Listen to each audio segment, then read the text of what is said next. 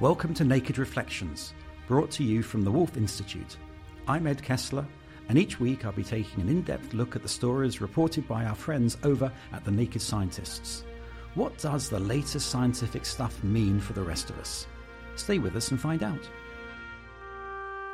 E equals mc squared is probably the most famous equation in the world, and the guy who figured it out, Einstein, is probably the most famous scientist in the world, even 60 years after his death.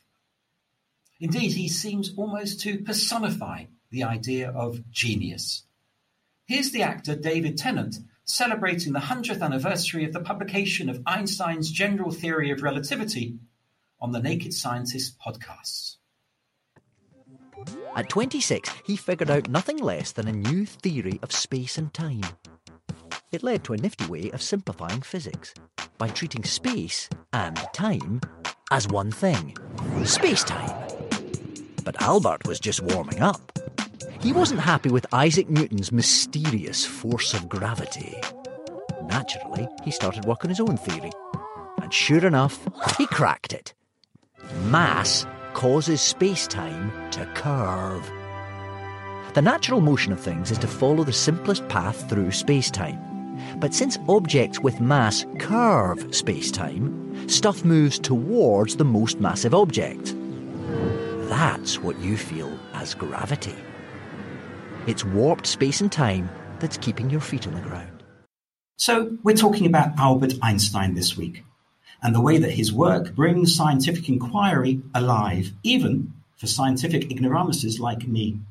It makes him the perfect subject for a Naked Reflections discussion.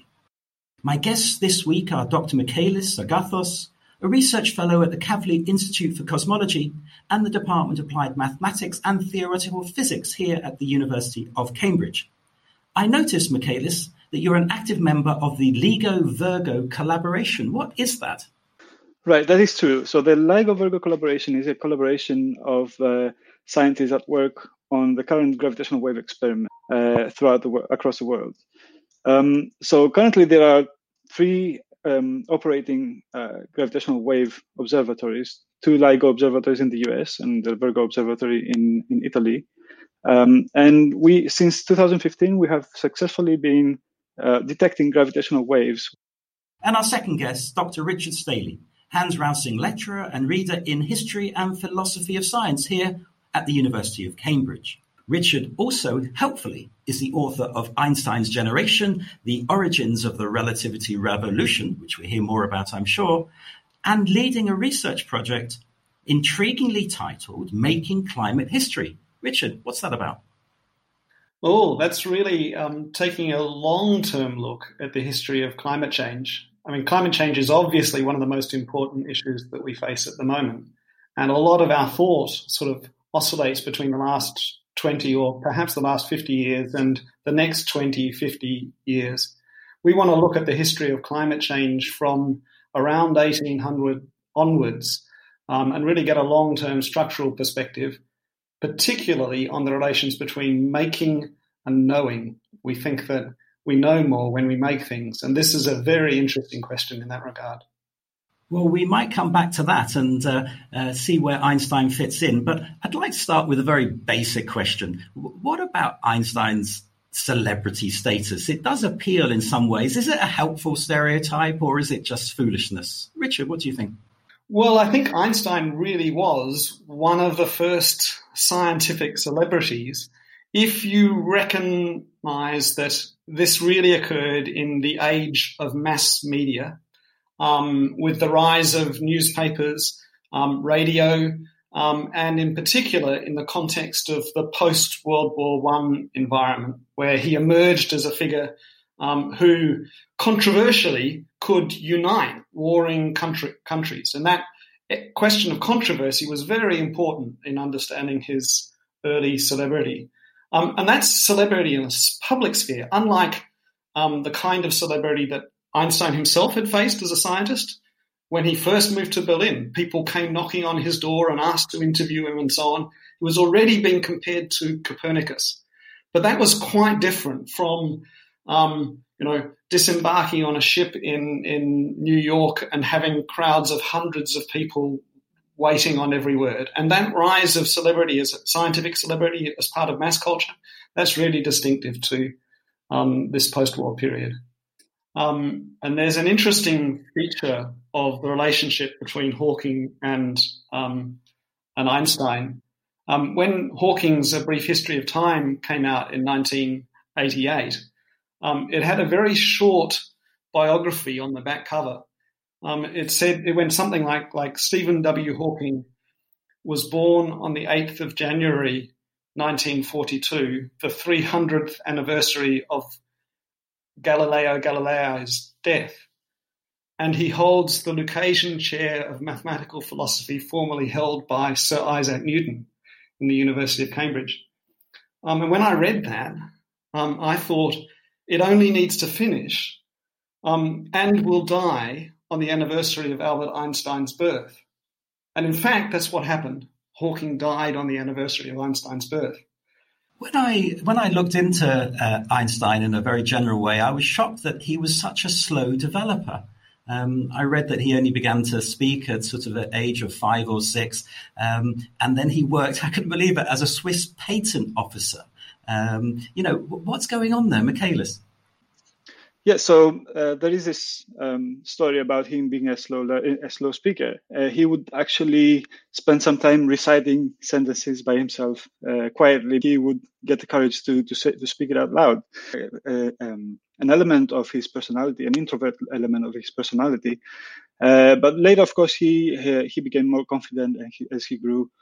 And his early years were in his early years, he saw a fast transition from the rather timid and kind of reserved child that he was to more outspoken and charismatic personality later on in his life. And his breakthrough year was 1905. What happened then? So in 1905, what happened was actually his entire career can be kind of characterized by long gestation periods of deep thinking over difficult open questions, and these periods would usually be followed up by a magnificent burst of productivity. And 1905 was the first time that this happened. And in this year, he published, I think, about 6 papers, very important ones. The 2 papers were famously formulating the special theory of relativity, his first revolution. But at the same time, he was quite influential on the other revolutionary theory of the time, which was emerging, which was quantum physics. So his other papers were on things like the Brownian motion and the light quantum. So one of his papers was actually solving the problem of the photoelectric effect. This is the effect that also got him the Nobel Prize about 15 years or so later on. And this was a purely quantum phenomenon. It was a puzzling question of the time. Well, help me understand that breakthrough. What is this special and general theory of relativity? They're 2 separate papers that he wrote. And Richard, I think it was the special that he wrote first and then the general a few years later?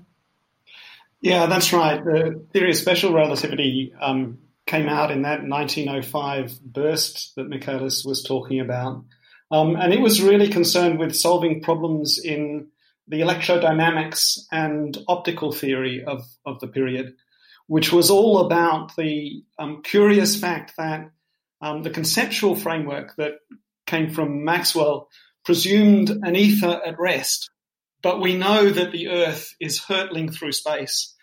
And trying to understand how to reconcile a rest ether with motion through the ether and get a similar result was really at the core of this special relativity revolution.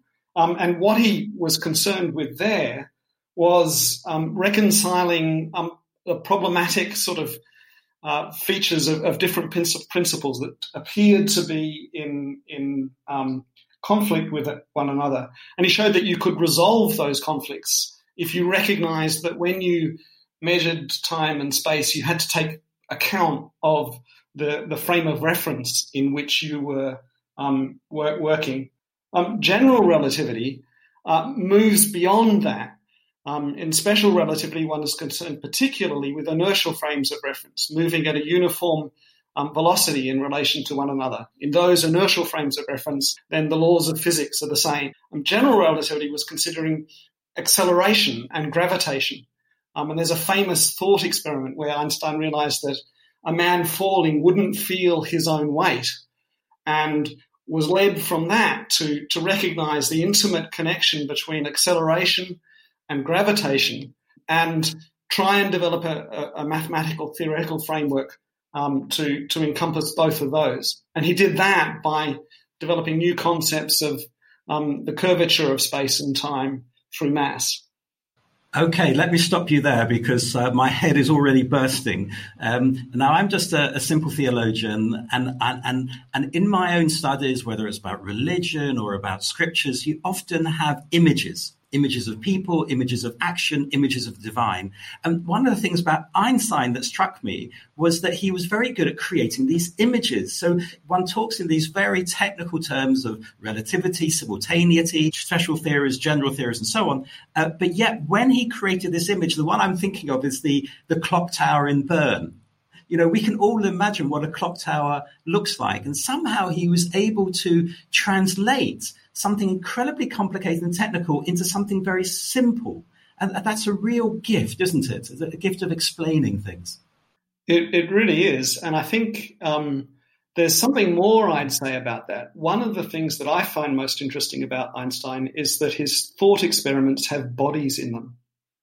It's a man falling, or it's the idea of if you move along with a light wave, what will you see? And so there's a real sense in which his imagination is embodied. And interestingly, we learn about those thought experiments many years after the work itself. When he describes the work itself, it's completely in a mathematical formulation. It's talking about frames of reference moving. So he works in both those registers. But I've often wondered whether physicists now have the same embodied imagination, or their imagination is attenuated, or works more strongly and more deeply in mathematical structures than Einstein's did. That's something I'd actually like to ask Michaelis if he has any thoughts on that. Right. This is actually, yes, I agree that this is probably one of the more singular features of Einstein's personality as a scientist, that he was able to perform thought experiments into great depth, and he was able to kind of create these images that help with a deeper understanding of things. Now, I think as we go on in the later 20th century and the 21st century, things in theoretical physics become much more mathematically involved and much more technical. And the problems become, harder to understand if you're not an expert in the field. But there are still analogies that are being used and are very helpful in understanding concepts about mathematical physics and geometry in particular.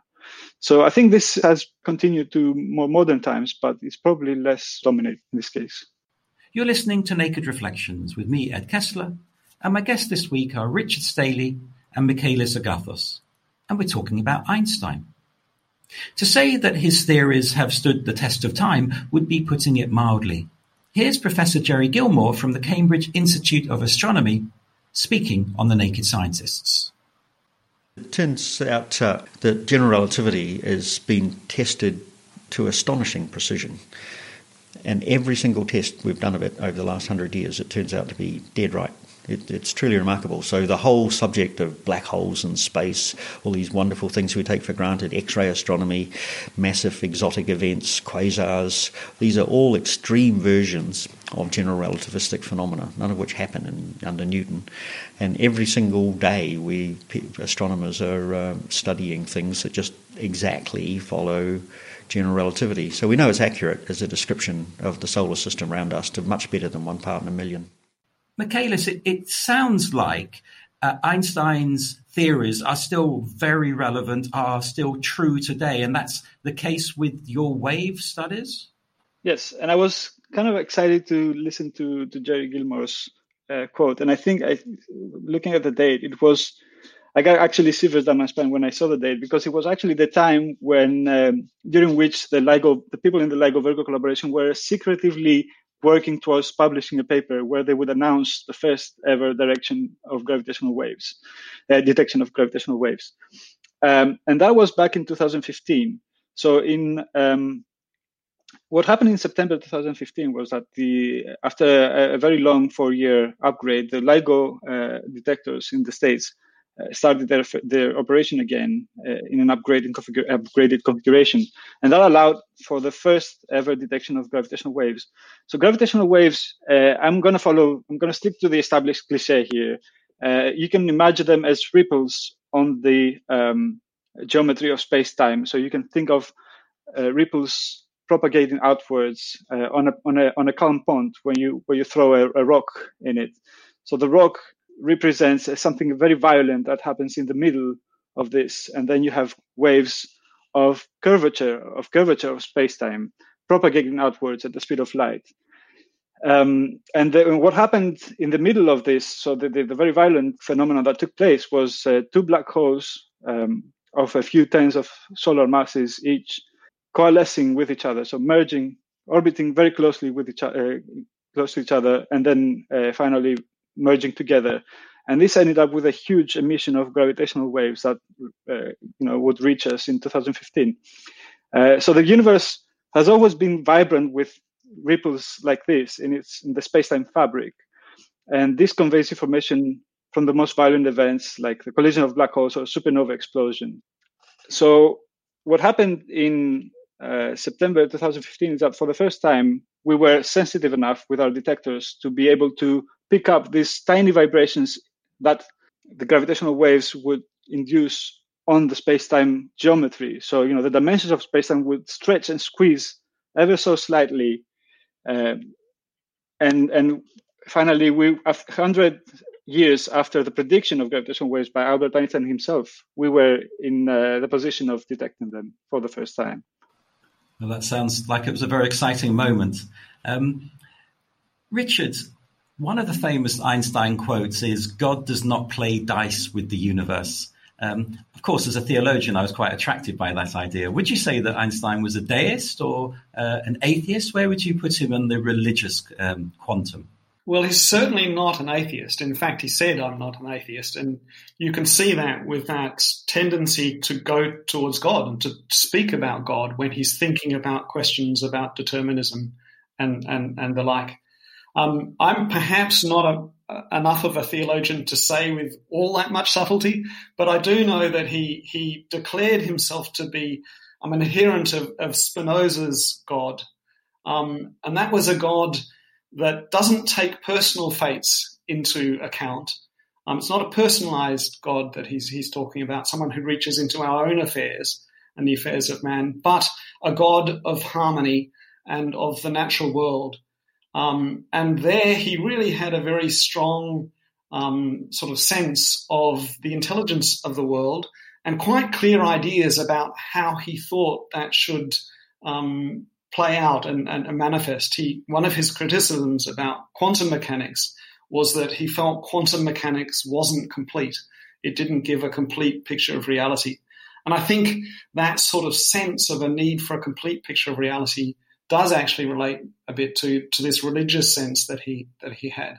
And I suppose that's why Niels Bohr would react against him, because wasn't it the Danish physicist who complained to Einstein, told him off for telling God what to do or what not to do? Yeah, that's right.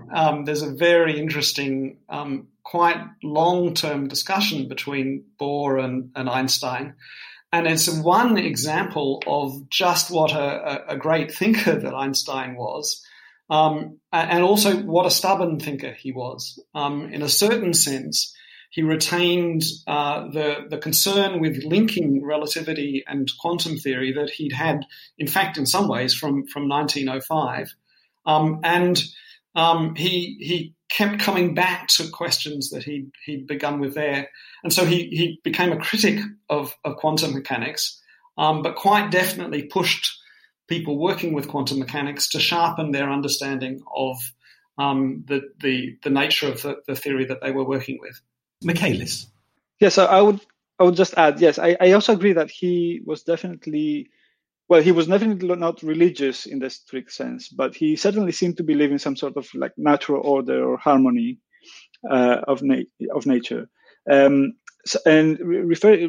back to the God does not play dice statement, that we should remember that he was a really central figure in the development of two revolutions. So one was the relativity theories, and the other one was quantum mechanics.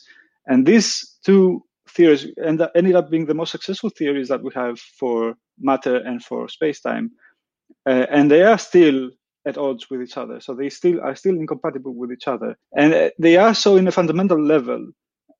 General relativity and is what we would call a classic theory. There is causality. There is what Einstein was a true believer of, strict causality. If you have initial conditions, if you know the initial state of things and you know the laws of nature, then you can actually predict what will happen next. On the other hand, quantum theory is a probabilistic theory. There's no determinism. There's no strict causality, as you would call it.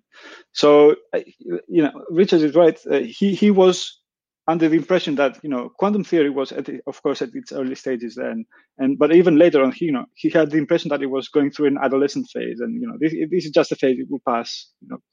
Determinism will prevail at the end.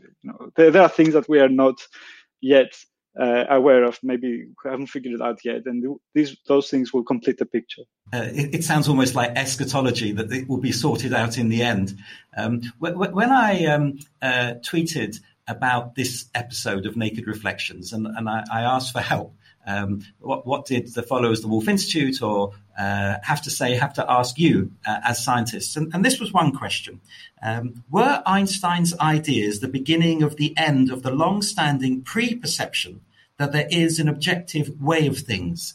In other words, I suppose this comes to this question of determinism. Richard? Yeah, I think I would say that they weren't the beginning of the end. That in fact Einstein's own concerns were very much with understanding the framework within which you had to understand measurements and physical theories and the like. But there is this fantastic, extraordinary sort of quote when he first becomes well known, and there are London Times headlines about his theory. One of the interesting things about the first headlines is that they talk about the Newtonian theory being overthrown by the Einsteinian revolution. And when Einstein himself is asked to deliver an article for the paper, the headline that it runs with refers to Einstein's theory and the Newtonian system, and he makes it clear that he believes that Newtonian physics will always stand at the foundation of natural philosophy. But he does finish with a joke, and the joke is one about the other kind of relativity, a philosophical or cultural relativity. And he says that at the moment in Germany, he's understood as a German man of science, and that for the British, at the end of World War I, he's thought of as a Swiss Jew. And he notes that if the circumstances were to change just slightly, if he becomes a bête noire, then it will be reversed, and English people will think of him as a German man of science, and Germans will think of him as a Swiss Jew. But of course, it was deadly serious. He had, in fact, already faced anti-Semitism. He was already defending his theory from people who were responding to him primarily as a Jewish physicist.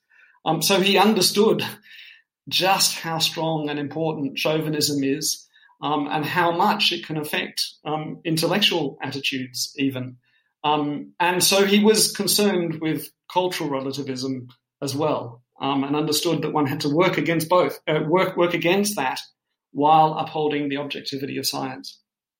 And actually, when you read some of Einstein's more general writings, as I've done, it does come across as very Jewish. The humor that just came out in that telling, Richard, was a very Jewish.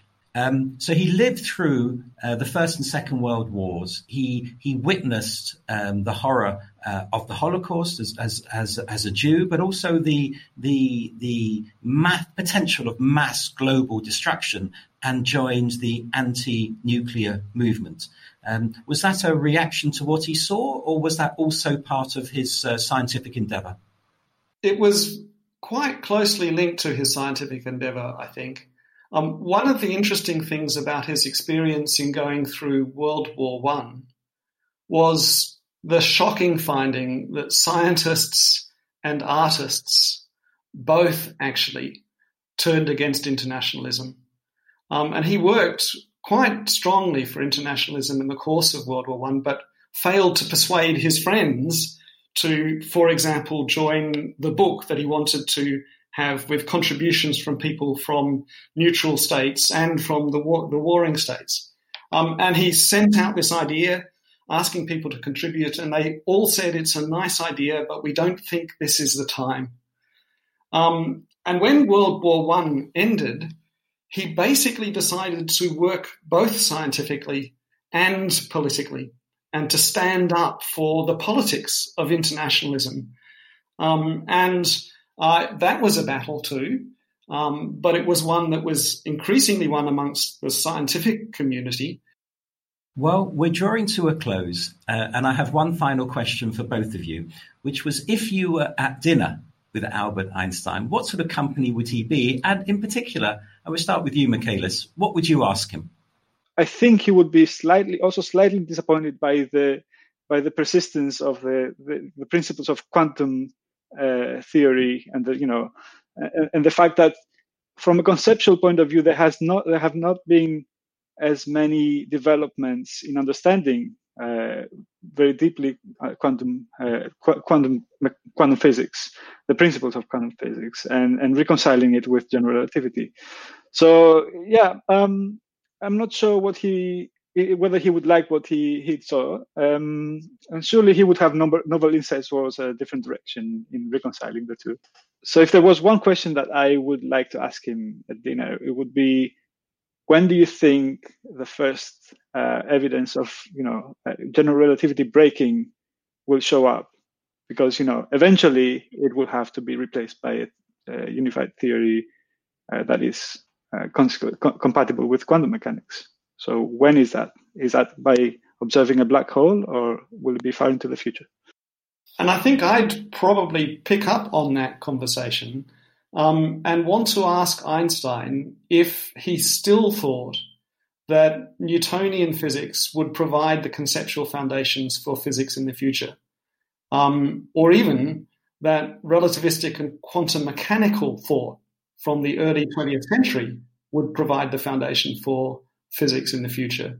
I'd ask him whether or not he thinks that really fundamentally different conceptual approaches are possible. Well, I feel as if I'm on the horizon of a black hole and about to tip into an abyss. That's to say, we've reached the end of this podcast. Perhaps I could leave you with this quote I found from Einstein that's really stayed in my mind.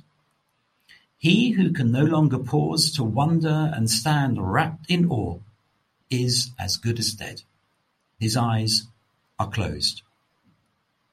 My thanks to our guests, Richard Staley and Michaelis Agathos, and thanks to you too for listening. If you'd like to get in touch with any comments, thoughts, or reflections of your own, you can email nakedreflections@wolf.cam.ac.uk. Let us know what subjects you'd like to hear more about and how you'd like us to cover them. We'd love to hear from you. In the meantime, you can find more episodes of Naked Reflections and subscribe to the Naked Reflections podcasts wherever you access your podcasts, or at nakedscientists.com/reflections. Do join us next time.